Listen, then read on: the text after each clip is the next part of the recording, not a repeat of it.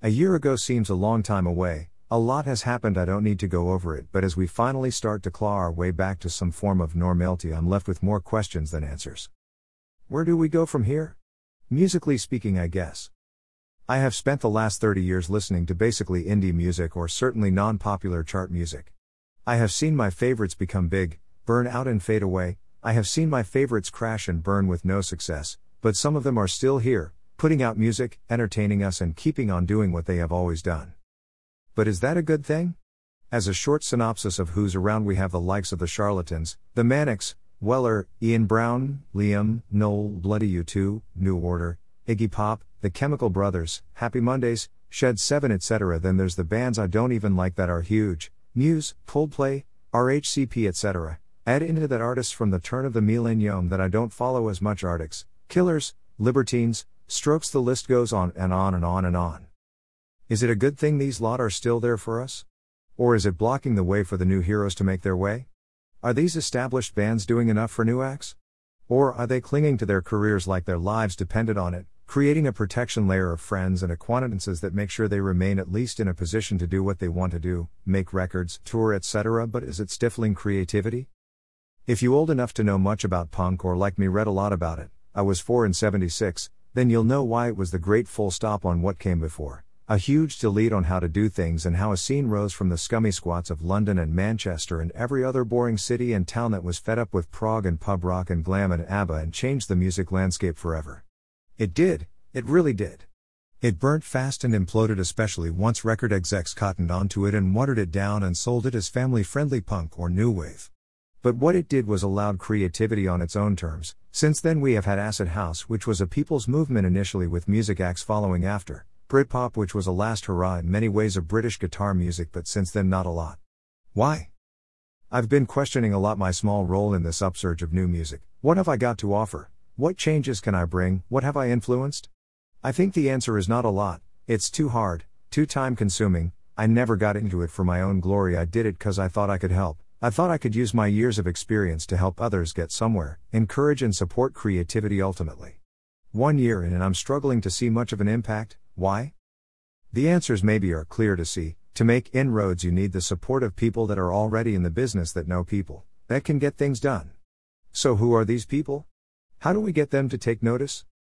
Well, the majors don't care. They are happy with their Swifts, Sheerans, Beyoncés etc., as do the major radio stations. We don't have a John Peel anymore, we have a Radio 6 and an introducing, whatever it does, site. But even those are like trying to crack a walnut with a feather. How'd you get playlisted? Well, you need a good plugger who knows people, who can make sure a record gets into the right hand. Scratch my back and I'll scratch yours. But is that right? Is that how business has always been done? Probably so, and that's where punk didn't abide by those rules, but maybe they did. People always say that the cream will always rise to the top and the best will always make it. There is some truth in that, of course. I would expect for the 500 songs I listen to next, 1 or 2 will go on to be big artists, but is that enough? Shouldn't we have more? Why can't we have 20 new artists or 50 etc.? But then what is success? Am I expecting a top 40 like it was in the 90s? Yeah, probably to a certain extent. Some musicians do not care about charts or sales or getting anywhere. It's an art, and like all art, it's in the eye of the beholder. But for all those artists that do want to be the next Charlatans or Weller or Coldplay, how can they be if these bands are monopolizing their little area of the music world? I'm not trying to suggest that these established should jack it in. I know for a fact that many of them have hardly made any money over the years, and with Spotify as a bad example doing nothing to change revenue to artists, I can understand why they are hanging around. But again, are they doing enough? It's amazing to think that the only known voice with any influence on new artists is a Scottish actor, not a musician or a radio DJ or even a decent-sized record label owner. Robert Carlyle has done more for new music in the last 6 months than any so-called ANR employees.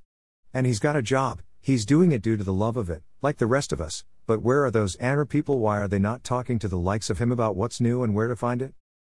I guess I am just a frustrated music fan that has spent too long wondering about what I could do rather than doing something positive before now, and now faced with my own advancing years, I haven't the patience to wait 2 or 5 or 10 years for things to change. I want it to change now. But shouldn't the youth be saying that? Are they the ones that can force the matter? But maybe they aren't really bothered, and maybe this is just an old git having a whinge because he doesn't like the rules and won't play the game. So what would I want?